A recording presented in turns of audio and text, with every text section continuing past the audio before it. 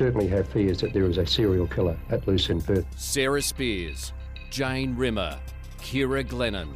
And every time you saw a young girl walking by, you think, oh God, is she going to be the next victim?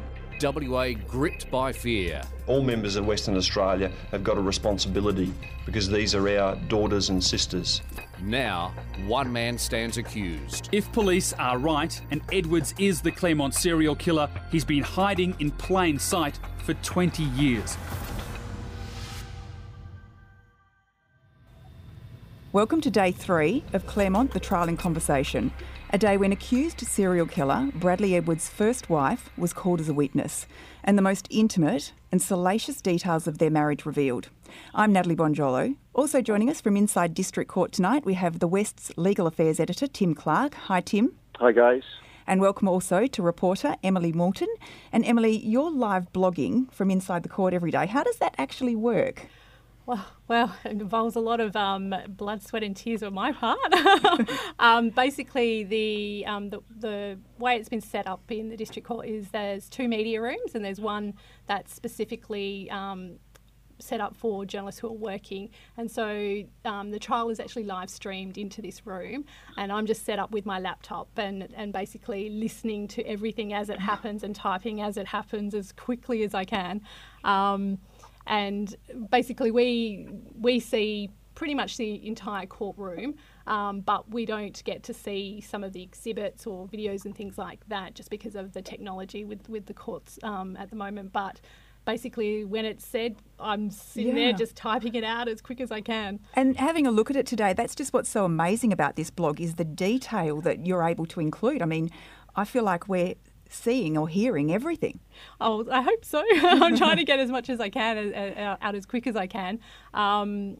But yeah, I guess that's the one great thing about digital technology is that anyone can feel like they're there when they're not there just because it's basically instant information. So that's what we're trying to do with the blog and trying to, I guess, bring the courtroom to people who can't actually physically be there. The world really has changed, hasn't it?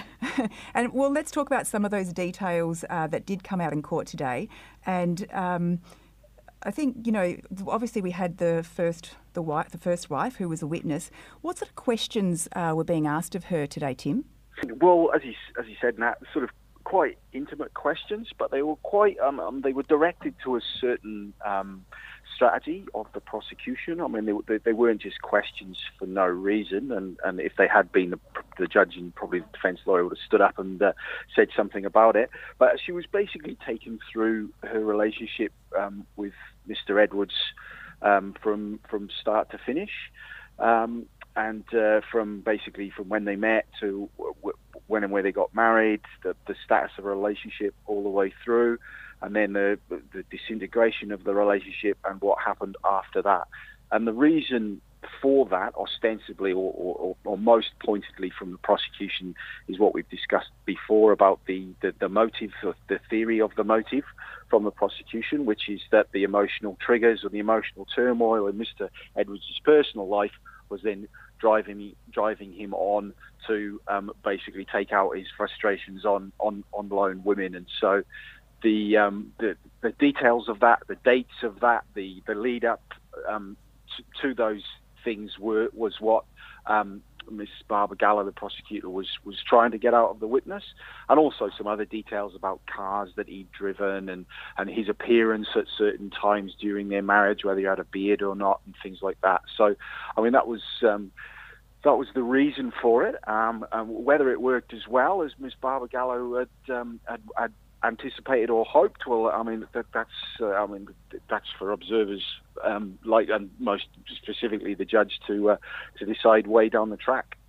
And obviously, with some of these questions, they are so private. How did she appear with the questions, the witness? She was pretty calm, pretty clipped in her answers. I mean, she wasn't a witness that you sometimes get that like to talk. She was very specifically answering the question, which is what judges like. It's not what reporters like, because we want all the colour and the juice and the movement of sometimes what comes with sort of personal witnesses.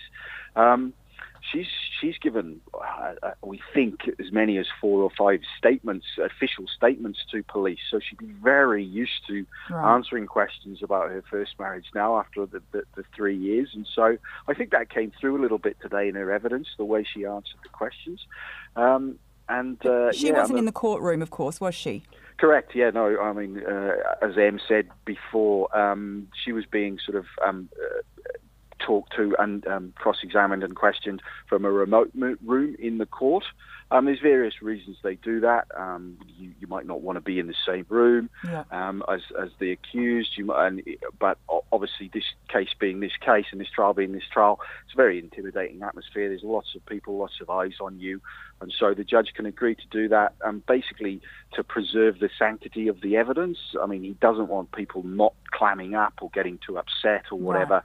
So to make sure, as we've discussed before, that the whole process runs smoothly, she was obviously allowed to do that. But we could see her on the screen as she was giving that evidence, so you do get the body language as well as the verbal language. And I'm just curious with Bradley Edwards, is he watching that screen as well? We know he's got that screen in his eye line. Is he watching, is he reacting to anything that she's saying during this examination? Not much that I could see, I've got to say. I'd love to be able to say that he was wincing and grimacing, but he simply wasn't. I mean, he was listening intently, as he has done all the way through so far. But there was no real sort of physical or visceral reaction that I could see. He almost seems emotionless through the trial, from what I've seen so far. He doesn't, there's been very little reaction from him at all throughout this whole process. She was questioned about their early relationship and an argument that they had. Was this prior to when they got married? Yes, it was. So, this is quite a key moment, because this argument is then said to have led to the emotional upset, which then led to Mr. Edwards attacking the woman in Hollywood Hospital, and this was just before they were married, and the argument was actually about whether they were going to get married. Right. So, I mean, she was taken through that, that the argument itself. So she wasn't then taken through what had happened the day after. She did raise it herself, but she wasn't questioned particularly hard about that, which again was a little bit of a surprise to me. So what was the Hollywood Hospital incident, Tim? So in 1990, Mr. Edwards was just about 21, just older, and he had already had his job as Telstra, as a Telstra technician, and he was working there in what they call the PABX system, which is the internal switchboard, for want of a better word. He was working to either fix that or upgrade that or something, and as we said, the night before that, he'd had the argument with his first wife, who was become his first wife, his partner at the time, about the status of the relationship, whether marriage was on the cards. They'd had a row, and he'd gone to work the next day quite upset about it. He also had a bit of a mare at work, couldn't get what he was doing fixed, and then a lady who was working in the hospital as a social worker, he asked her where the toilet was. She had not abruptly, but, hadn't really engaged in conversation with him. And according to what the court was told later on, this sort of tipped him over the edge, and he basically attacked her from behind, grabbed her, tried to restrain her, dragged her back on her chair, and was dragging her towards a toilet in the area of the hospital. She managed to fight back, and then ran to a ward next door, got the security guard, who then basically made a sort of citizen's arrest, or detained Mr. Edwards until the police arrived. And when did his girlfriend find out that her boyfriend had done this?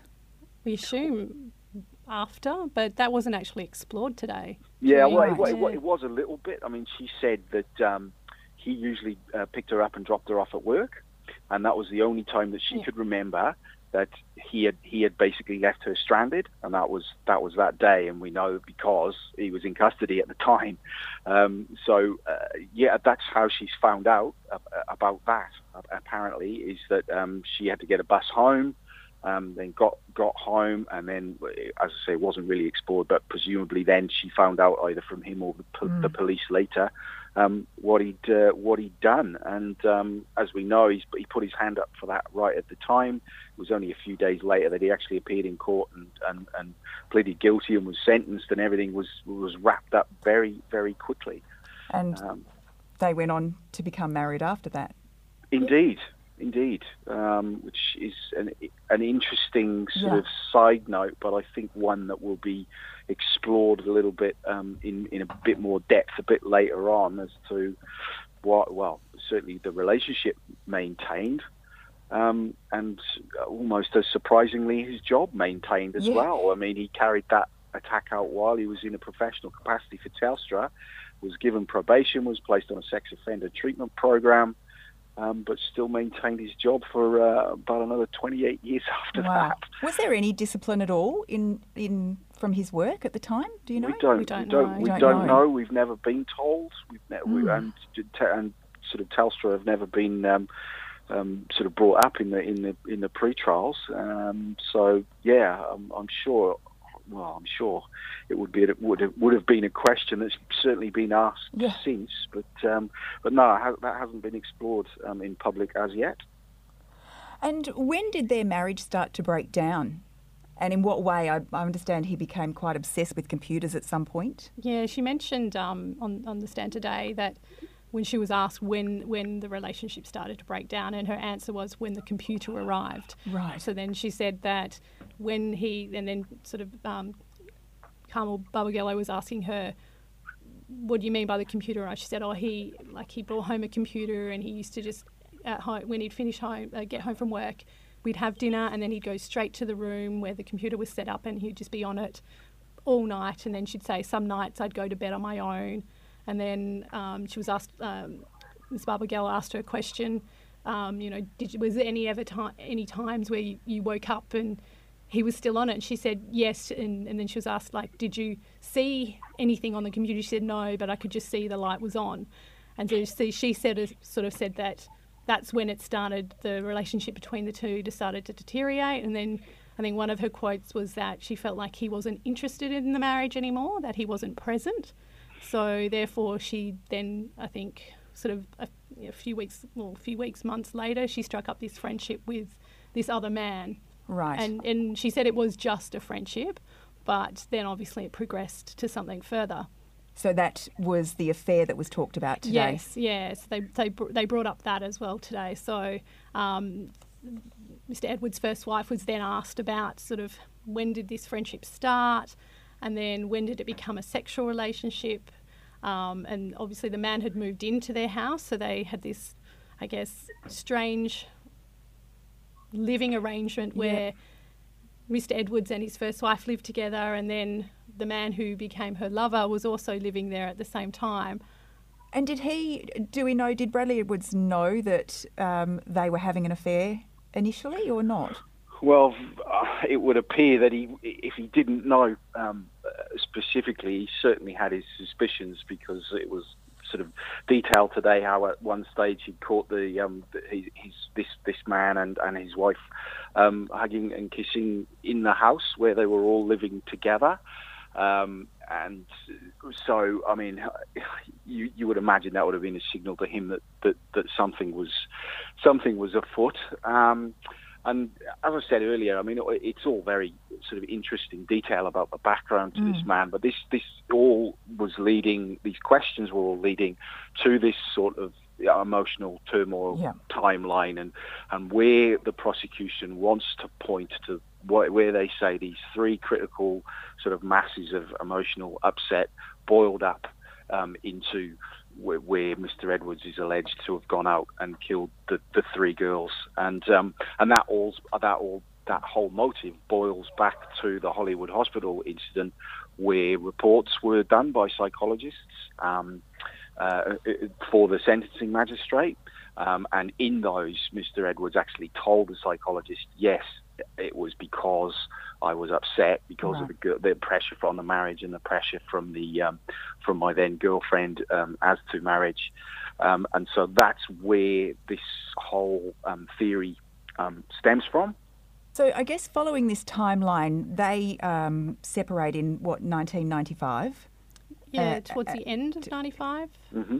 And then I understand there was significance in this invitation. So he's invited his ex-wife at this point to fireworks somewhere.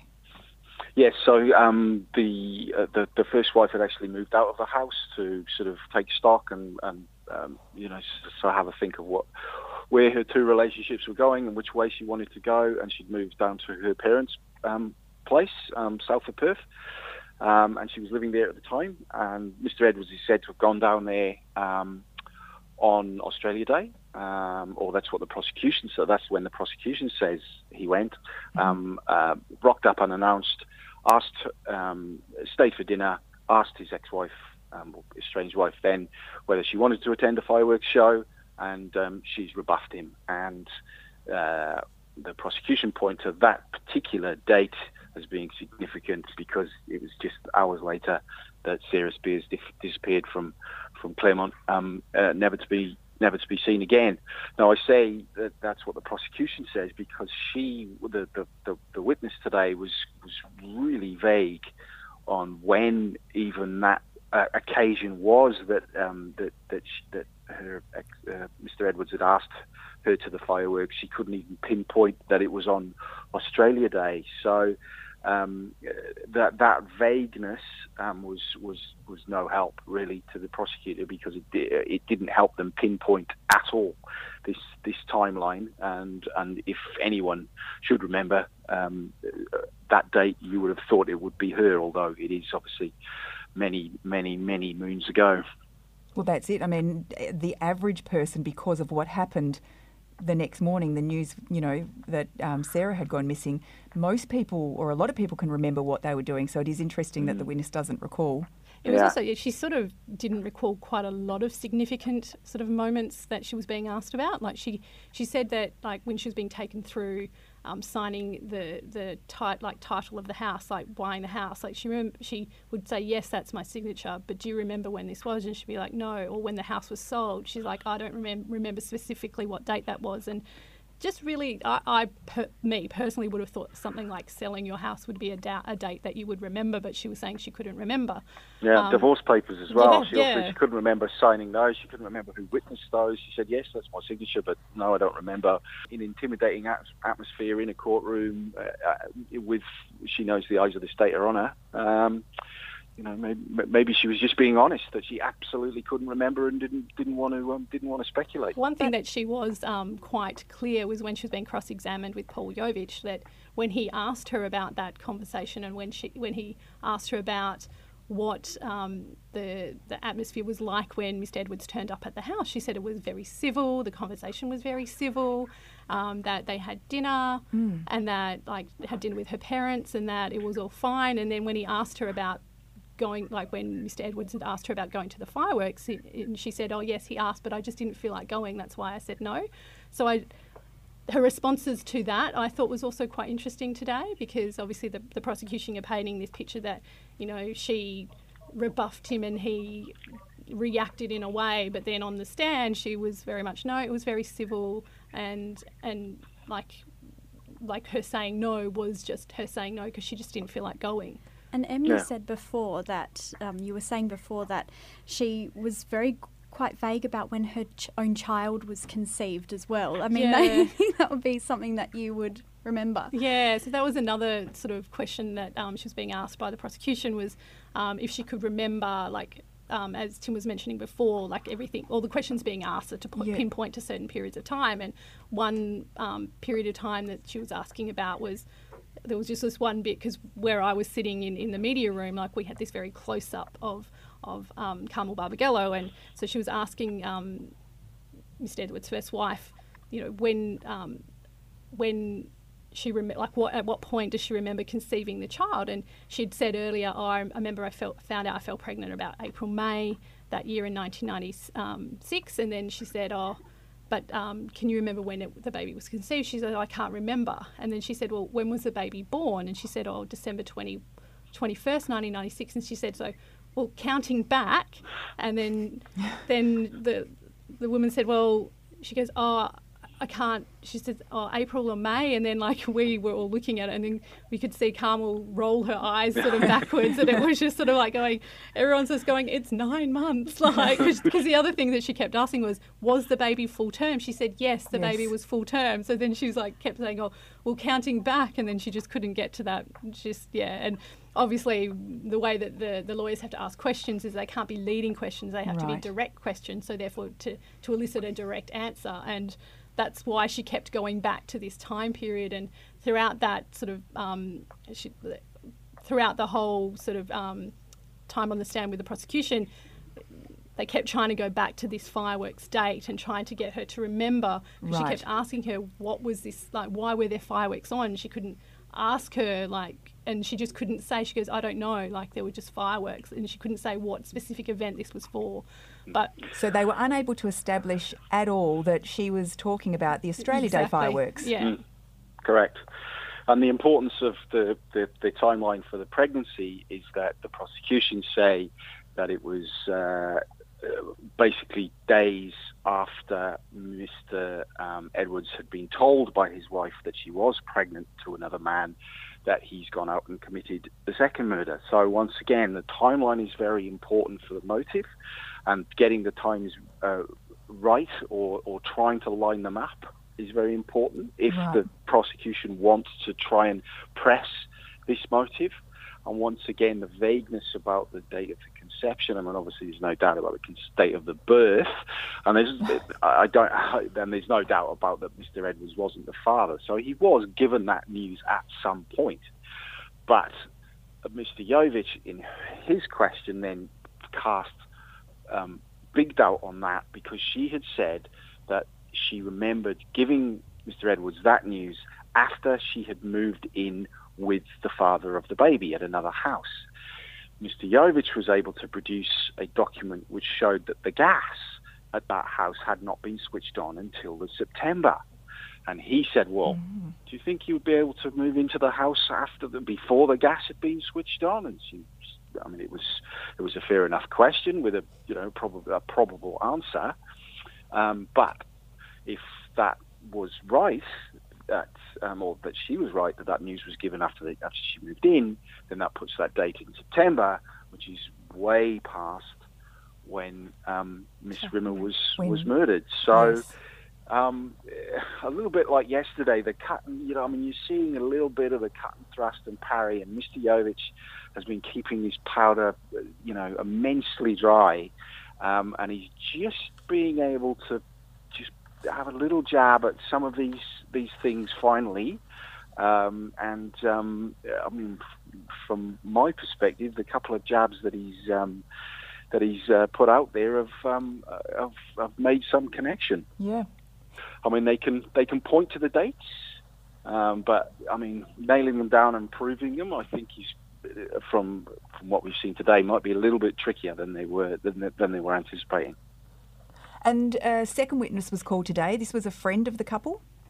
Yeah, Karen McEnroy is her name. So she was a mutual friend of the couple that they met through, I guess, the first wife's interest in horses. The first wife had testified earlier that she'd bought a horse and kept it at a paddock in Wattle Grove, and met this couple who they basically socialised. And this woman said today that they socialised quite regularly, just about every weekend at this point in time in their lives. I think she sort of mentioned that there was like a few social occasions, and then this woman was then asked about had the first wife ever had she ever met the man who then came in between Mr. Edwards and his first wife, and how she met him and what she knew of him. And she said that basically he was kind of like the fifth wheel in this sort of couple group, because he basically was with them a lot of the time. And I guess you must be sitting there when, this witness, for instance, and you're sitting there looking for where it is they're going with this. Where are they leading to? What's important about this? What's significant? But it's really just painting this picture of a very ordinary person. Yeah, and it is. And it's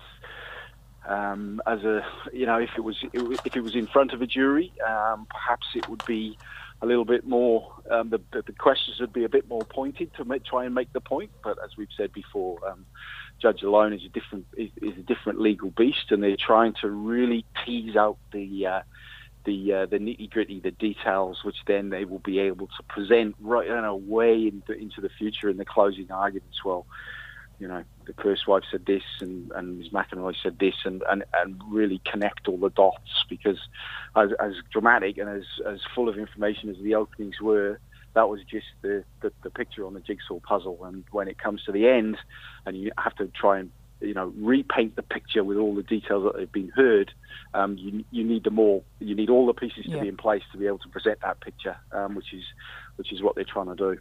And what are you both expecting in court tomorrow? Do you know who the next witnesses will be? It'll be a continuation.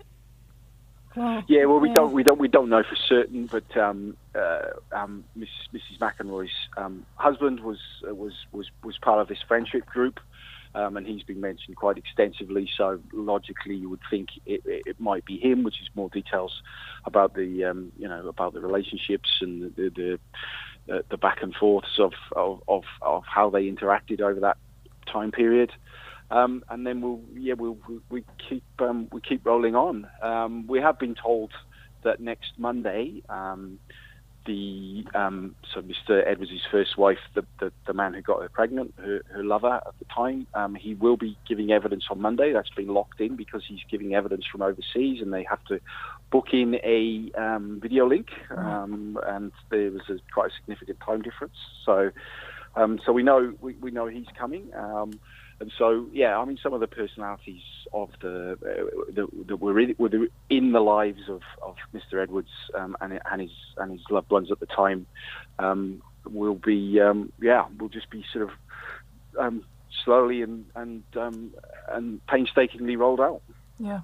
Well, thank you both so much for your time today and for your time in court today. And tomorrow you'll both be back again. And Em, we can check your blogs on the west.com.au. west.com.au. And also, if you go onto that site, you'll be able to see never-before-seen images of Bradley Edwards, which has been released from today. So that's also on the west.com.au. Thanks for listening, and we hope you can join us tomorrow for Day 4 of Claremont, the trial in conversation. This podcast was hosted by Natalie Bongiorlo, produced by Kate Ryan and Alicia Preedy, and recorded in the studios of 7 West Media. Audio files were provided from the archives of the 7 Network and the West Australian. Sign up for daily emails and all the latest on the Claremont trial at thewest.com.au.